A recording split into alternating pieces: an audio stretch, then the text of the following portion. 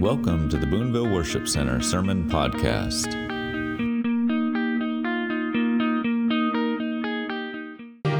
So we just want to thank you just for this precious time. Lord, not just to gather together as a family and as a body, just being together, but Lord, beyond that, just coming to corporately be in your presence together.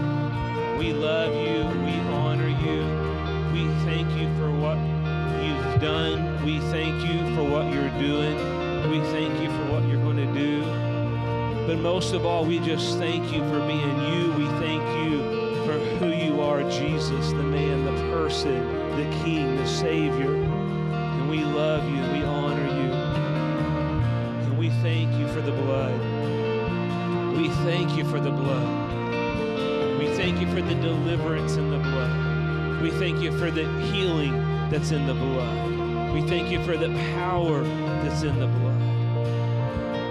We just ask you right now, Lord, just to wash it over this house, over every individual right now, God. Just pour your presence out upon them. Turn hearts to you, God. Soften hearts that are hardened. Just begin to release your peace into minds that, God, maybe have just been consumed with worry or fear over certain things that haven't changed. Whatever that may be, God, we just ask you right now to come and have your way in this house. Have your way in this house. We love you.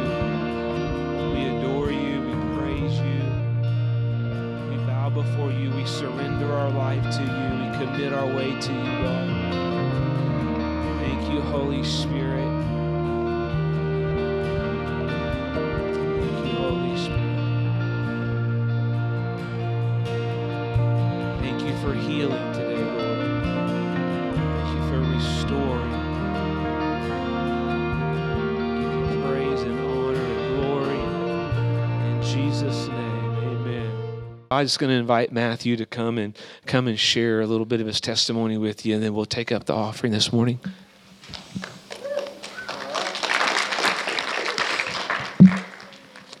So I'm not good at speaking in front of people, so I'm just going to be looking down at this the entire time. So, okay, well, like part of my testimony is like I used to be a really bad alcoholic, and I relied on it every single day, and that's what this whole thing's about. So, my problem with alcohol started when I was a junior in high school. Growing up, I was always kept away from these kinds of things. My parents never drank, and I was never around people that did either. I went to a private school for 9 years and homeschooled for 2. I had a job that summer right before my junior year, and one of the assistant football coaches was my team lead at work. And he kept asking me to come play football for the school because of my size. And we were able to get my parents to come in and talk with them, and long story short, I went to a public school, which is where it all went bad. And then, where was that? Oh yeah, and then as soon as I went to the public school, I'd found a friend group right away because I went to school with some of them in the private school, and I grew up with some of them at church. And I started going over to their house every weekend. And it's like I didn't have a problem with drinking right away. I kind of stayed away from it there in the beginning. But I got into other things. I started vaping and smoking and doing things I was supposed to be doing. And as time went on, I would have a few drinks here and there. But it started to worsen later on. And then I told myself I wasn't going to go down that path. I wasn't going to become reliant on it and dependent on it because I've seen what it's done to people, and I've seen what it's done to families, and like how people treat other people when they're abusing substances. And it's like when I started drinking, it started with just a few here and there, and I had a taste for it right away. It's like I fell in love with how it made me feel, and just sin feels good sometimes. I mean, that's how it is. It makes you feel good, and misery loves company, and that's what it did. It just pulled me in. And I did that for 2 years. I was just drinking on the weekends every Friday night after football games, or just going over to my buddies' houses after school. And all that with everyone that I went to school with ended when I graduated. We went and partied that night after graduation, and that was the end of that. And I continued to drink Friday nights, but then at work, I found a guy who was also an alcoholic and would drink at work. He would let me drink at work with him, and then he started getting me my own. So I would drink at work and on the way home from work. And when I was at home and I had time to run out to my vehicle, I would do it too. I lost all cares for anything I had. And then I got moved apartments at work. And I found out a couple months later that the one I thought was my friend at work had passed away. He had a brain aneurysm, and he tried to quit drinking cold turkey, and it made it rupture, and it killed him. And when I found it out, I was really upset, and it kind of tore me up because I looked at him as a friend, and that kind of jump-started my drinking again. And I was drinking again every chance I had, during work, after work, on the way home from work, at home. And then it's I went by for a while without drinking Saturdays because I lived that double life there for a while. But as far as I'd started drinking Saturday nights and then coming in and leading worship or being on stage, and it was killing me. And I was absolutely miserable. I hated myself. And because it was turning me into a monster, I'd said things to people that I really cared about that I regret and can't take back. And I'd done things to people that I never would have done being sober. And it was I tried quitting on my own, and that worked for a week. And then I was right back on it. And I was completely miserable, and I just put it in God's hands, and I told him, I said, I can't do this anymore. I'm going down a path that is not of you, and it'll end up killing me one of these days. He's I just cried out to God and put it in his hands, and it was just an instant, off my shoulders, didn't deal with it anymore. It's he just lifted it off of me.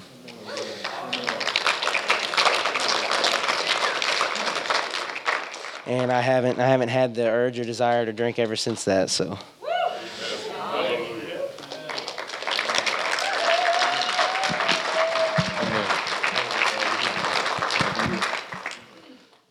Isn't God so good?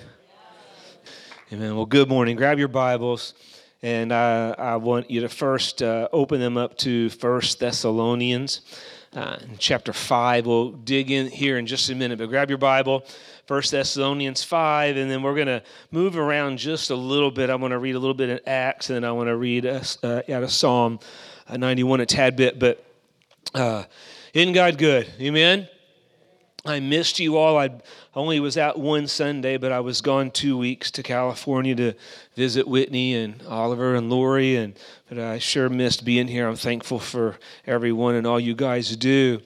But last Wednesday, we had our annual Thanksgiving service and night of communion, and just a beautiful night. I had asked Pastor Jim to speak, and he did such a great job just sharing about the heart of Thanksgiving in different areas. And so I had no intention this morning of speaking about Thanksgiving, and then the Holy Spirit did. So Friday, as I was in here getting ready, he just really began to burn something in my heart. So I just put aside what I'd already been working on and listened to him, which is where we landed for this morning.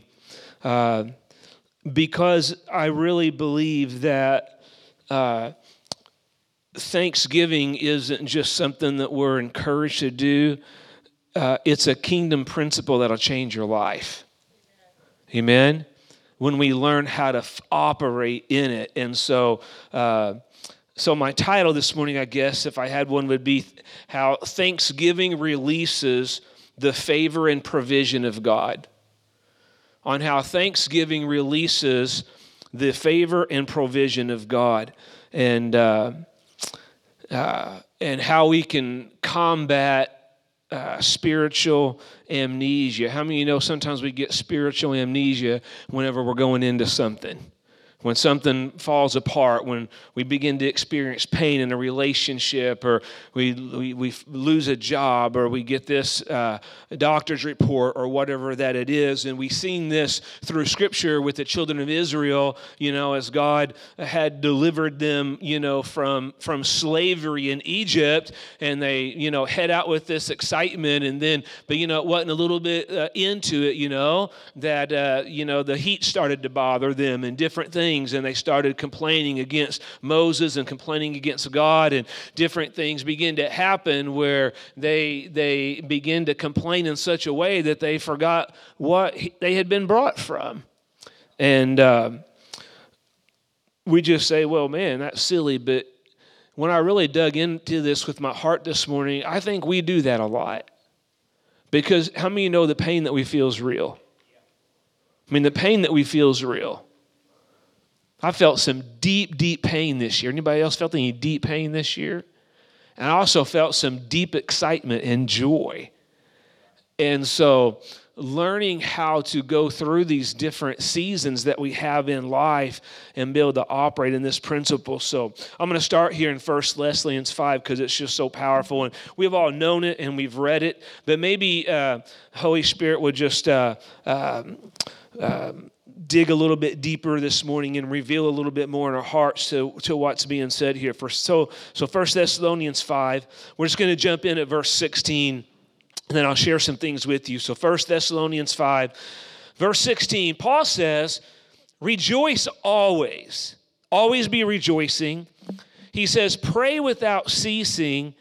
And then he says, in everything give thanks, for this is the will of God in Christ Jesus for you. So verse 18, we've heard this, but man, to be able to learn how to walk in such a way where we're applying this, Paul says, in everything give thanks, for it is absolutely the will of God in Christ Jesus for you. So these scriptures here, in 1 Thessalonians 5, Paul is giving these various exhortation, and then he lays out these two powerful kingdom principles. Actually, there's three, because he says pray without ceasing, but I'm going to focus on these other two. So he says, rejoice always, and then in everything gives thanks. So let's think about this for a second. This is Paul writing this. He says, rejoice always, and in everything give thanks. And we know from reading the scripture that this is coming from a man who knew great pain, right? It's coming from a guy that's experienced a lot of things in life, and he experienced great pain. He experienced great loss. He experienced hardship. He experienced persecution. And then here he's coming out, and he's saying, guys, in everything, give thanks. Rejoice always. In other words, no matter what you're going through, keep your eyes on Jesus and truly learn how to rest in the sovereignty of God. So I would say this. The heart of thanksgiving is resting in the sovereignty of God in every situation that you're facing. To me, that is the core of living a thankful life, is resting in the sovereignty of God, no matter what we're facing. It's fully trusting in the nature of His goodness, and we do that with things in our past, when we can look back past and we can be reminded of scars or things that happened that we didn't ask for, but it hurt us. It maybe devastated our family. It did this. It did that. But we can still, with this heart of gratitude and resting in the sovereignty of God, look back and say, man, one thing I can tell you today is that God sustained me. How many in here today that are thankful that God sustained you through some things in your life that probably you would have broken without Him being your sustainer? So this heart of thanksgiving is living in this thing and it really will change your worship every day. Because you can get up every morning and begin to worship just by saying, God, thank you for the things that you brought me through. And then the present, God, thank you, God, that I'm facing this thing. I didn't ask for it. I didn't want it. I don't know how I'm going to get through it. But thank you, God, at the end of the day, you are going to make all things work for the good for those that love you, God. I'm clinging to you, and my eyes are on you and not on this situation. And then that we can begin to continually just go ahead. And how many know it's powerful to give thanks for the future? Because that's trusting in Him, because it's in His hands. Amen? So we just learn to do this as we rest in the sovereignty of God. And so this is, I guess I'm just going to give you the target, the red bullseye of this sermon today. And then we'll kind of break it down a little bit. An attitude of thanksgiving is the key that releases heaven over your life. An attitude of thanksgiving is the key that will open heaven over your life. When we get into an attitude of complaining or these kinds of things, it is a key as well that will close that door. So we learn this principle all through Scripture. We're going to walk in this a little bit more. It releases His favor and provision. Paul says, "For this is the will of God for you in Christ Jesus." You want to know what the will of God is for you? Paul said, "It's in everything give thanks." In everything give thanks. We're going to talk about what that looks like here in a minute. But thanksgiving was the key that released Paul from prison that he was in. So I want to show you this a little bit and how it can relate to us today. But go ahead real quick, and you could hold that spot if you want to. But I want you to go to Acts and chapter 16. And again, you guys know this, but let's pull on this. Let's pull on this a little bit from having this posture of thanksgiving and know that it's a key that opens heaven. So here in Acts 16. We just see how thanksgiving was that key that opened up that prison for Paul. So look here, go to 16 and go to verse 22. So Acts 16, verse 22. We're going to read just a little bit here, so just follow along with me because there's some details in here that you really want to grab a hold of. They're important. So verse 22. Then the multitude rose up together against them. Okay, Paul and Silas. And the magistrates tore off their clothes, commanded them to be beaten with rods. And then when they had laid many stripes on them, so they're stripped naked and they're beaten with rods. When they had laid many stripes on them, they threw them in prison, commanding the jailer to keep them securely. Having received such a charge, he put them into the inner prison and fastened their feet to stocks. Verse 25. But at midnight, everybody say midnight. At midnight, Paul and Silas were praying. Pray without ceasing, right?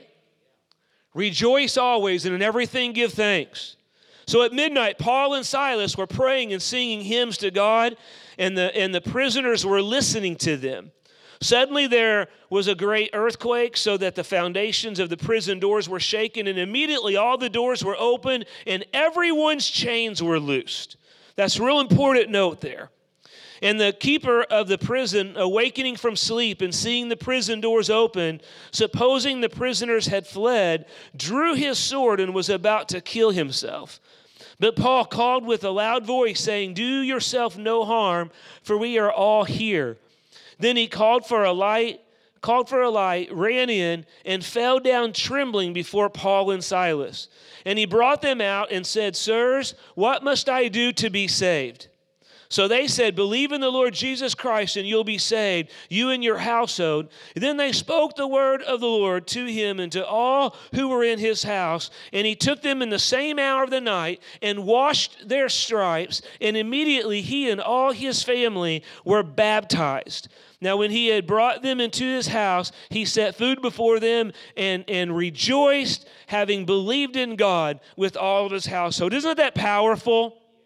And so I know we know part of this story, and it's kind of in the background of our minds. But when you really look at this, and you really look at the kingdom principle of thanksgiving, it's not just this generic, hey, try to be thankful. Right? Like if someone gives you a gift, even though it's not maybe what you want to, try to be thankful. Like we know these little things, but I'm telling you, this principle of being thankful goes so far beyond that. And so we learn this here with Paul and Silas, and here they are. They're beaten again. They're with rods. They're thrown in prison, all for setting a girl free and for preaching the gospel. So that kind of adds to it a little bit, because a lot of times in church or in the kingdom, and we're doing the Lord's work, right? And we're serving, or we're teaching, or we're preaching, or we're leading worship, or we're doing outreaches, and we're tithing, and we're faithful to church. It's like we're doing the things we know God's called us to do. And then sometimes whenever a storm comes or a trial comes or a pain comes, that's when sometimes it's difficult for us in the moment to see that God was there. How could God allow this to happen in my life and in my family whenever I'm doing everything that He's told me to do? I'm doing my best to follow His commands. But you learn here, Paul and Silas was walking out the call of God on their life, man. They were out preaching the gospel. They were sacrificing themselves. They were doing everything that they had been called to do. And they deliver this girl of demons, and then all of this comes on them. And they're beaten, and they're thrown in prison, down in the dungeon. They're bound by chains. Come on, man. And then what's their response? What's their response? The Bible says that they rejoiced and they gave thanks. I was doing exactly what Jesus told me to do, and now my body is broken. I've been beaten with rods. I'm naked. I'm bound down in the basement of this prison with shackles. It's not looking really good, Silas. What are we going to do? Rejoice always. In everything, we're going to give thanks. And this is what they begin to do, and they worship God. And I just want to tell you sometimes, I've noticed that we often rejoice louder in seasons of victory than we do in seasons of battle. That's what I want to worship more quietly. Because a lot of times in that moment, I'm not always feeling it. Even though I know it's right, and I know what it's need to do. But listen, my mind and everything else isn't lining up with it in the moment.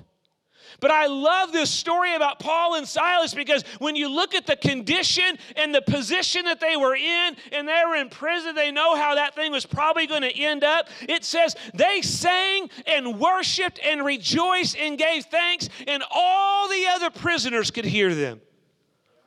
That is powerful, guys. Like in the midst of this thing, man, I am not going to hold back. Everyone in the prison could hear him. When it didn't make sense.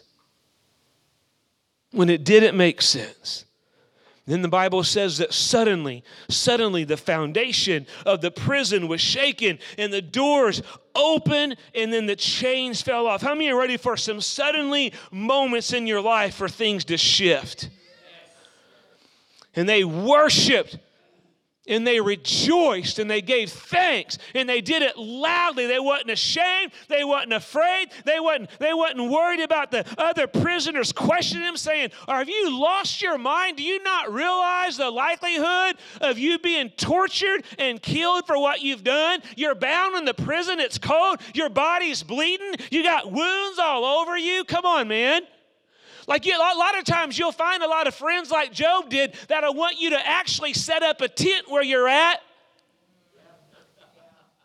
And they'll go ahead and crawl on the tent and just cry along with you. I don't know about you, but I want to run with some people that in my hardest moments can come with compassion, and they can say, man, my heart is hurting. My heart is breaking for you. I am sorry for this storm that you're going through, but we know that God is great. We know that He's bigger. We know He's all powerful. We know there's nothing that He cannot do. Come on, someone that'll get me when I'm weak, and when I don't feel like praying, they'll get alongside of me and hold me and go ahead and cry out on my behalf.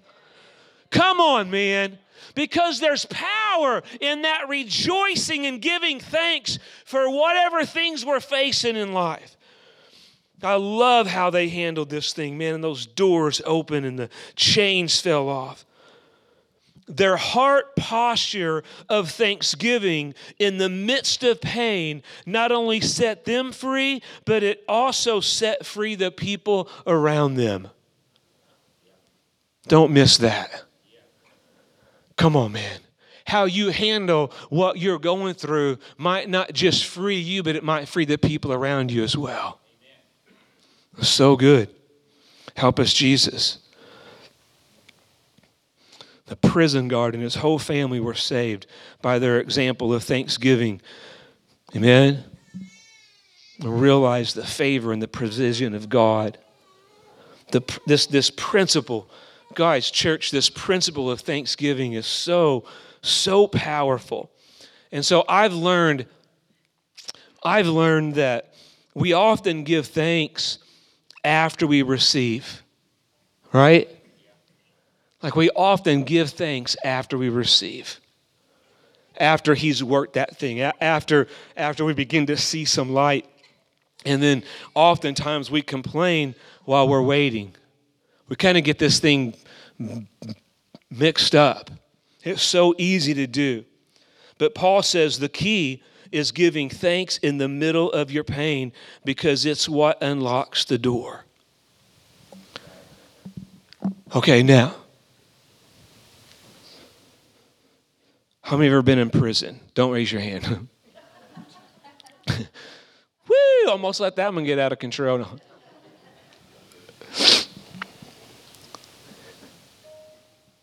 I love this story, and I love what God's doing this morning, because in reality, a lot of times we do get in spiritual prisons.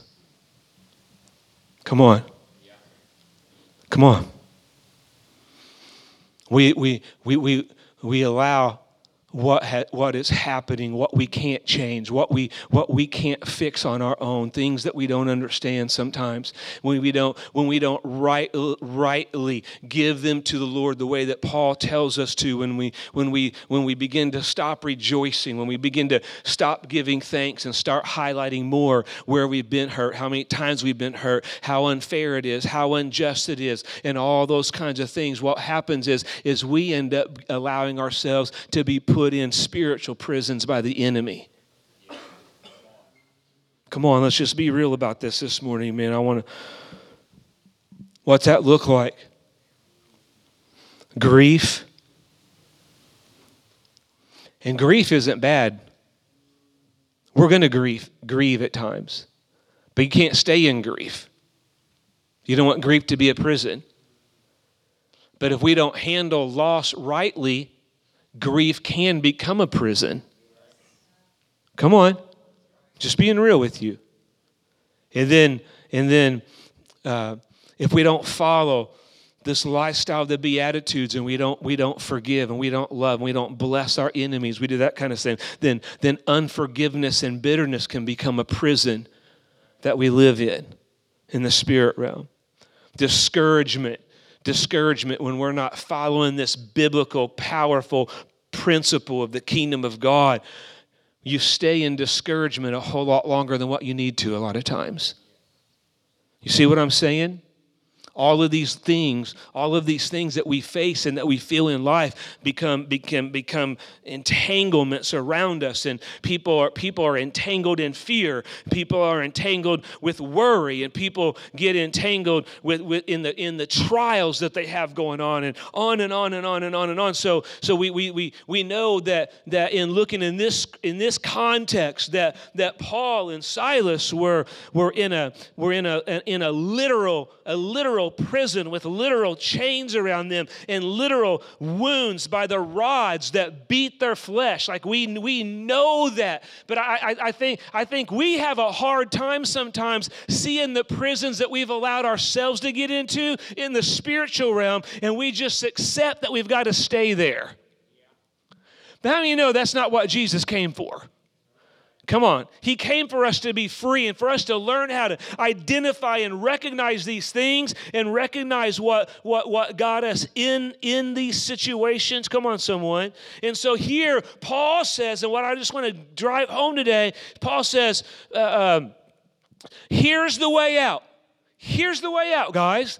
No matter what it is, man, if you've just been ongoing, just in this dark season, it just feels like you can't shake worry, or you know down deep that you trust God, but there's a situation with your family or your marriage or your children or your health, and it's like every day there's thoughts that come in your mind of fear, and you just feel like you're being entangled in fear. Come on, someone. Or man, you tried to press through that relationship, and you've told them you've forgiven them, you've received, but man, there still seems to be this entanglement, right? And God wants to set us free of these different things. Paul comes in and he says, guys, here's the way out.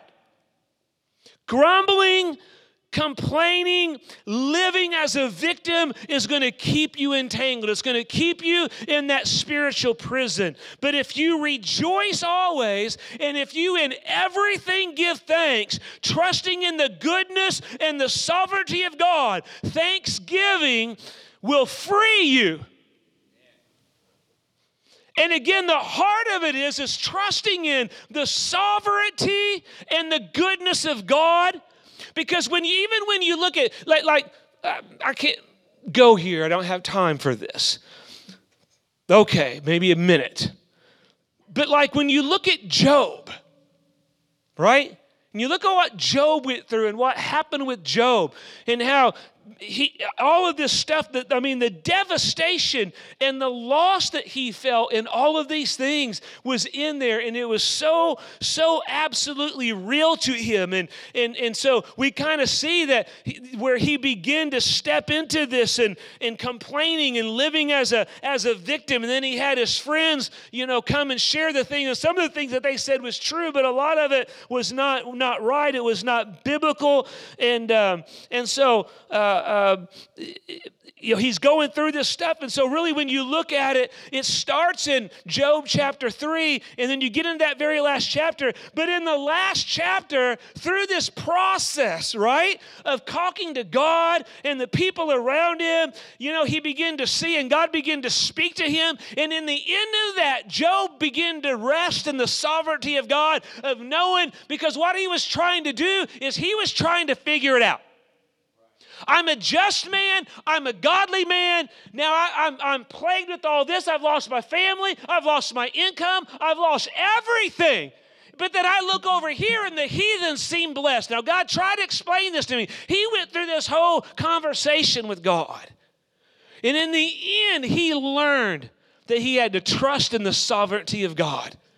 And in trusting in the sovereignty of God with things that didn't make sense and things that he didn't understand, Job began to fall in that final chapter and repent before the Lord. And what did God do? Because the thanksgiving and the repentance was a key that opened the door. And you know what God did? He released his favor and provision over Job, and Job received double from what he lost. How many of you know your God's a double portion God? I said, how many of you believe that your God's a double portion God? Maybe some of you haven't experienced yet. I'm going to ask you one more time until something awakens inside your spirit. How many of you believe that God is a double portion God? He is a double portion God. Guys, he is a double portion God. You can bank it. You might not see it in that moment. You might not feel it in that moment. But if you'll stand in faith and trust in the sovereignty of God, and that we're not going to always understand everything. We can't see everything that he sees. But in the last moments, if you will trust in the sovereignty of God and in the goodness of God, if you will rejoice always and in everything give thanks, you'll experience the double portion of God in your life. He is so good. Can we just give him praise this morning? Amen. Help us, God. I just want you to know I'm preaching to myself this morning. Y'all just get to hear it as the Lord's speaking to me.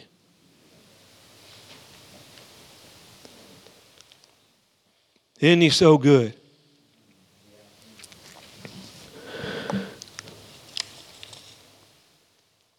Do you know why, other than obviously just following the command of the word, but this kingdom principle, what happens and why it's so powerful to rejoice always and everything give thanks, is because it shifts your gaze. It shifts your gaze. Guys, it shifts your gaze. It puts your gaze upon Him and off of you.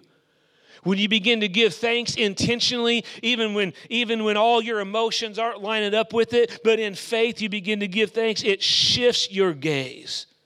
Thanksgiving will when you step into it in that moment and you're rejoicing always and with everything given thanks, guys, that obedience of thanksgiving, that heart posture, it will shift your momentum. It'll begin to shift your momentum. You begin to take your thoughts captive, right? Begin to walk through, allowing the Holy Spirit to begin to renew the mind there. Romans 12, 1 and 2, and all these things. And it'll begin to move you from being pitiful to being powerful. How many of you have ever been pitiful? I've been pitiful. The pain that I felt was real. The pain that you feel is real.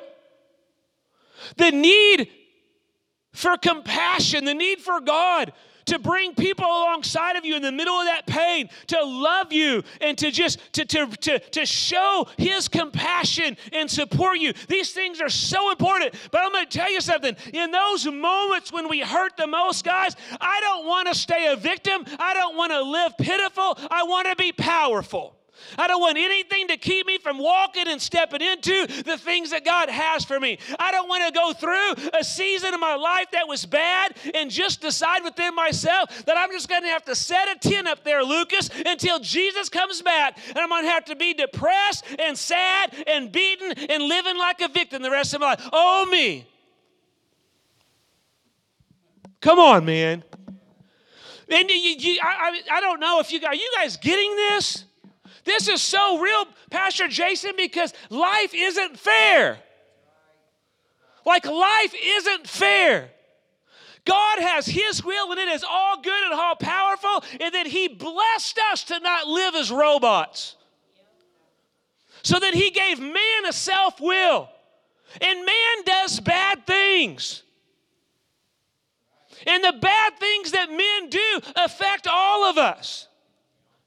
And that brings on this injustice and the hurt and the pain and families separated that never in a million years would have dreamed they were separated, or all these different events. And it's so easy, Crystal, it is so easy to get under the shadow of the injustice and set a tent up there. But if you ever set a tent up in that place, that tent will become your focus and not God.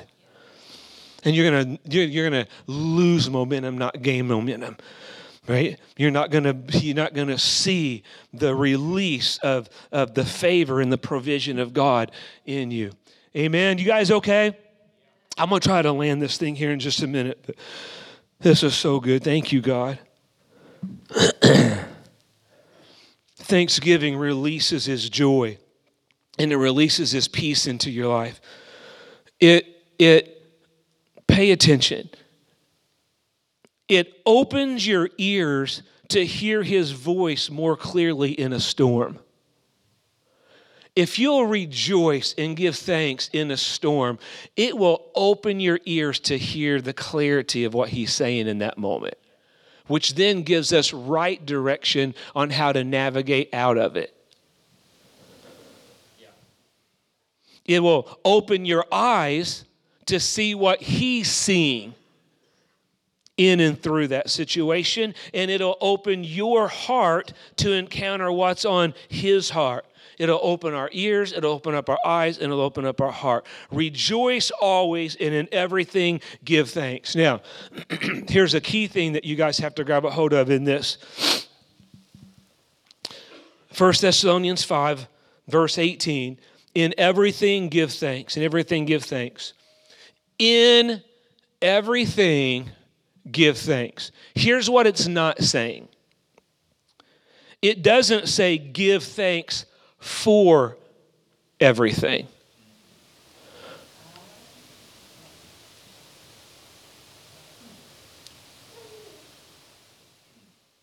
I got some things I'm not giving thanks for. Anybody got some stuff that I'm not giving thanks for? It's not right. It wasn't God's will. It's not God's will. It's not God's plan. I'm not giving thanks for anything that's not God's plan. It's not His will. It shifts everything. So I couldn't do that. I couldn't do that as a man. So it's not telling us. I'm not thankful when a tragedy happens. Anybody? Like I'm not thankful for an injustice when an injustice happens to myself or people that I love. I'm not thankful for a sickness. If you ever wake up with a cold, thank you, Lord, for that cold. Come on, man. It's not. We got to separate this. It's not what he's saying. I'm not thankful for a trial. I mean, I say I'm not thankful for a trial. After the trials, I'm thankful because trials produce perseverance, character, and character hope. So he can use that thing to strengthen you, grow you, and mature. So there's purpose in trials, but I'm not thankful for the specific trial. Here's what I want you to see today, and here's what I'm not saying. You're going to hurt. Like as believers, you are going to hurt, and you're going to feel sadness, and you're going to feel grief over loss of different things or people in our life, and all of that is biblical and it's okay. You're going to feel disappointment when something doesn't work out. Sometimes the way that we prayed, the way we thought it should, like all these different things. You're going to feel trials. Like you feel this stuff, guys. It's real. In Ecclesiastes, in chapter 3, it says there's a time and a season for everything. And there's a time to weep, right? There's a time to weep. And then there's a time to mourn. And there's a time to laugh, and there's a time to dance. There's these seasons that we're going to go through, and we're going to feel this stuff happening. And in Matthew 11, Jesus says, come to me, all you who labor and you're heavy laden, and I'll give you rest. You're going to feel this stuff, Jesus says. And then he says in John 16:33, he says, in the world you have tribulation, but be of good cheer, right? Be of good cheer. What's that? Rejoicing and giving thanks. Be of good cheer, for I have overcome the world. You're going to face tribulation this life, but always rejoice, and in everything give thanks, for I've overcome it. You're going to see the victory. Come on, somebody. So in 1 Thessalonians 5, Paul wasn't saying, be thankful when bad things happen to you. He wasn't saying, be thankful that you're in pain. He said, be thankful in all things. So in that trial, in that pain, in that injustice, come on, in these things, be thankful. So in everything that you go through and you experience, remain thankful for the one who will sustain you through it, the one who will never leave you nor forsake you. Amen? So again, it's the call to always look up and trust in the goodness and the sovereignty of God, no matter what we're facing, because He's worthy. Come on. I trust in His sovereignty. I obey the word, Max, and I trust in His sovereignty. I believe He's healer. I believe He's healer. I believe there's nothing impossible with God. I know that. What I don't know always is His timing and will for people. I don't know that. What I do know is what He's called me to do. And He says, if there's any sick among you, that you anoint them with prayer, with oil, and pray that the sick person shall be made well. I prayed with people that were healed. I prayed with people that weren't healed. I prayed with people that were on their deathbed. Come on, somebody. And they rose up off of that deathbed. And I prayed for some on their deathbed that Jesus took to heaven. I'm going to tell you what, it'll mess you up if you try to think the way that God thinks and think that you can understand all that stuff. At some point in time, you got to do what you know that He's called you to do, and then you got to trust in the sovereignty. I'll tell you one thing I will. I don't listen to the doctors. I don't listen to the nurses. I don't listen to what they're saying. I don't listen to how many minutes or hours this. I feel like, tell you, if there's a breath in their lungs, I believe that they can be healed. And then in the moment that I watch them take their last breath on earth and their first breath in heaven, blessed be the name of the Lord. You are good, God. I trust in your sovereignty and I trust in your will. God, bring glory out of this. Bring life out of this. Bring freedom out of this. You guys good?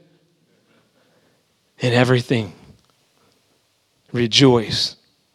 Always give thanksgiving. Okay. I just want to share one more. You guys okay? I want to share one more thing with you, passage of scripture here. Then I'm going to pray over you. But how many are thankful that joy comes in the morning? Weeping may endure through the night, but joy comes in the morning. Let me say this real quick. Thanksgiving is faith expressed. That's really what it is. Thanksgiving is faith intentionally being expressed. When you don't understand, when something doesn't make sense in our own understanding, it's choosing to trust God. And in faith, giving thanks to the one who knows what we don't know. Amen? Let me have you read this with me, and we'll finish here. Turn in your Bible to Psalm chapter 91. We'll wrap this up. This is so beautiful. How many love Psalm 91? It's so powerful. But I just want you to see this kingdom principle of how Thanksgiving releases the favor and provision of God. And we'll have a little time of worship here to do what He's told us to do. We're going to rejoice and give thanks. Amen? So I need to turn myself. Psalm 91. You guys got it? I just want to read these first 4 verses. This whole chapter I could tap into, but I can make my point here in these first 4 for time reasons, so let's just do that. Psalm 91. Look at verse 1, guys. And just take this in. Let this wash over you. He who dwells in the secret place of the Most High shall abide under the shadow of the Almighty. And then watch what happens. I will say of the Lord that He is my refuge and my fortress and my God, and in Him I will trust. For surely He shall deliver you from the snare of the fowler and from the perilous pestilence. Verse 4, I love this. He shall cover you with His feathers, and under His wings you shall take refuge. His truth shall be your shield and buckler. Let's just stop right there. Go ahead and go home and read the rest of that. But isn't that powerful? Let me attach this to 1 Thessalonians chapter 5 real quick. It says, He who dwells in the secret place of the Most High. What's that mean? That means your gaze is fixed on Him. It's not always a place. It's not always the prayer room at your house. It's not always the sanctuary here at church. Come on, someone. But it's that secret place, that wherever you're at, it's that moment that you intentionally choose to lock eyes with Jesus and get your gaze on Him. So He who dwells in the secret place of the Most High, your gaze is fixed on Him. So as you're gazing at the Lord and not on the storm or not on the tragedy or not on the loss or not on the grief or not on the injustice, you shall abide under the shadow of the Almighty. What's that mean? When you're under the shadow of something, you're under the covering of it. You take one of those portable tents that you set up for things in the summer, and you pop that baby up, and or if I go to the beach because I get sunburned in the shade, people. And that's with 50 SPF on. But I know if I get down there and I get my cute little umbrella popped up and I get my beach chair right underneath it, then I can get under it, and I'm under the shadow. That umbrella is my shelter. Is anybody tracking with me this morning? This is powerful. Because I'm not talking about if, I'm talking about when you go through stuff. Like when you feel these things, when these injustices, when you feel these spiritual prisons begin to entangle you. The scripture says that if we will abide, if we will gaze into Jesus' eyes, and then as we're abiding, as we're gazed upon him and not on our wound or not on the injustice, then we'll be under his shadow. We'll be under the covering of the Almighty. There's nothing that can cover you like God. I'm thankful that you run to friends. When you run to friends, but I'm here to tell you, your friend cannot cover you. The only thing that your friend is called to do is to lead you to get under the covering of God. If they're trying to get you under their covering, you're going to be in trouble. And I'm thankful for relationships. But if we love people, we're not going to keep them in their tent of sorrow and try to be their healers. We're going to get them under the covering of God. We're going to get them to lock their gaze with Jesus again.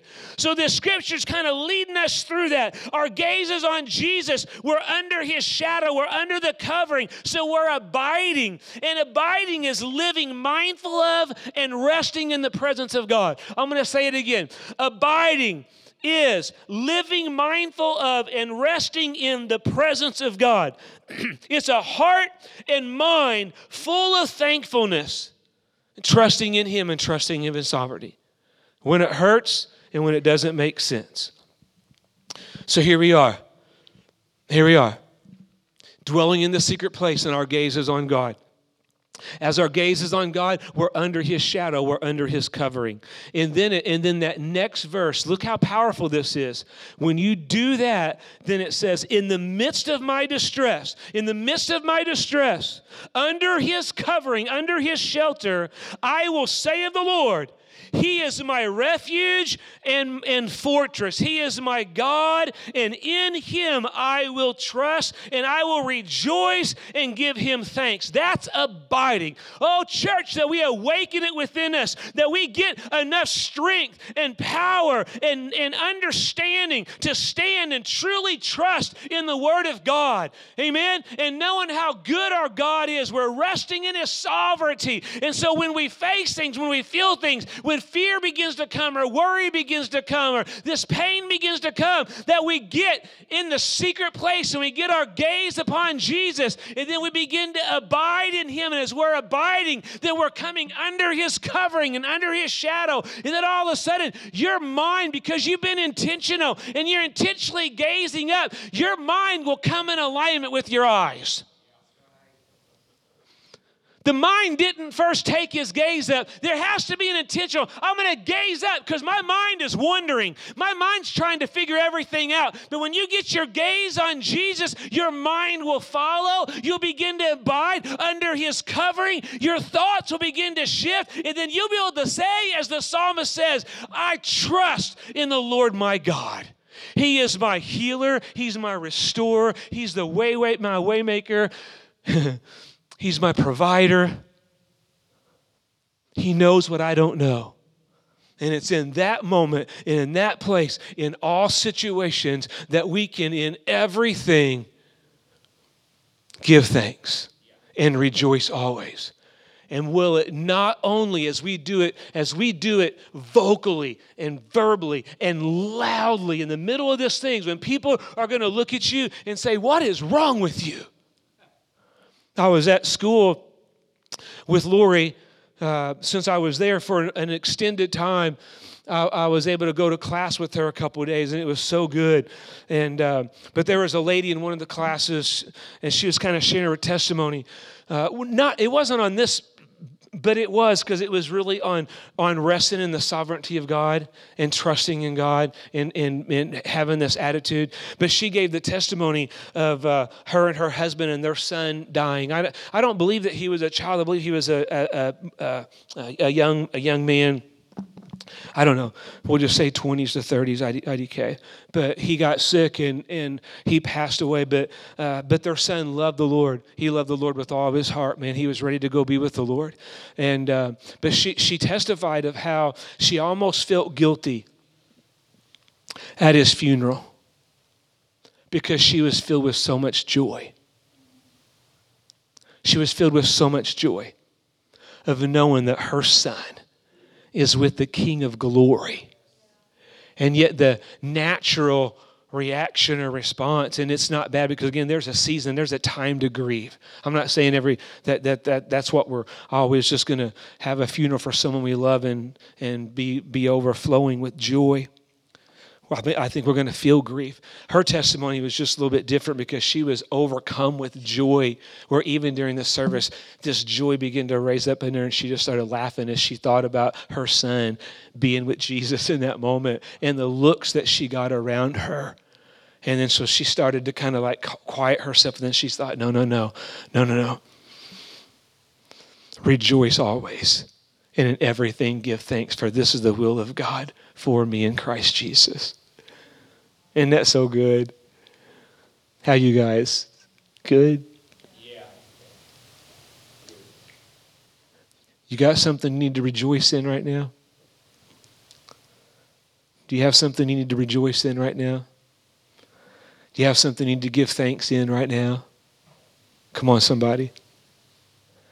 Because your rejoicing and your thanksgiving is the key that's going to release the favor and the provision of God in that moment. And as the psalmist says, you're going to come under his covering, and he's going to sustain you and provide for you. Amen. And you'll begin to say, I trust in the Lord my God. He is good. He's good. Amen. Stand with me. I'm going to close in prayer. Pray over you. Amen. Amen. Thank you, Craig. I think I'll have Craig come and maybe just lead us in a song here for just a moment, because I think I want to give us an opportunity to rejoice. Amen. I thought about this verse as well. I'll read this and then we're going to worship together. But studying this, Paul really just stirred in my heart. But this is what Paul said in Philippians in regards to this.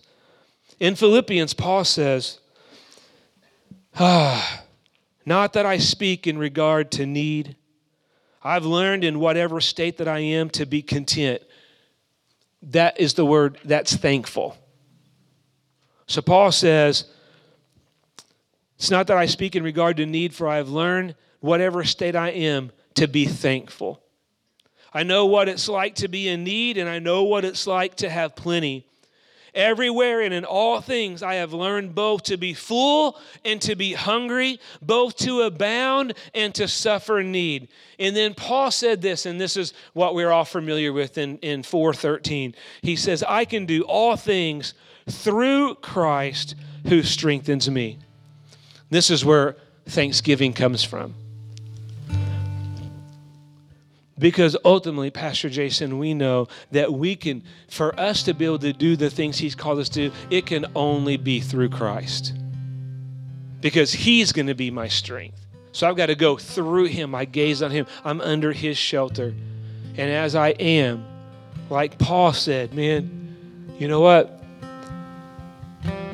When the bank account's full, I'm going to give thanks. When the bank account's not full, and that's usually when stuff breaks down, right? That's usually when the washing machine goes out. What are we going to do? We're going to give thanks. Come on.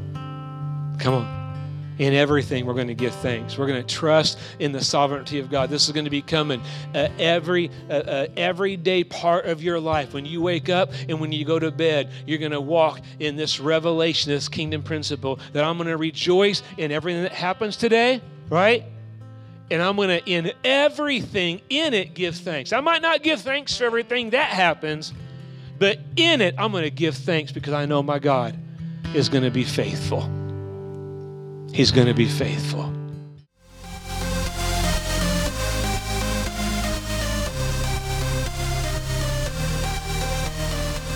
Thank you for joining us this week. Until next time.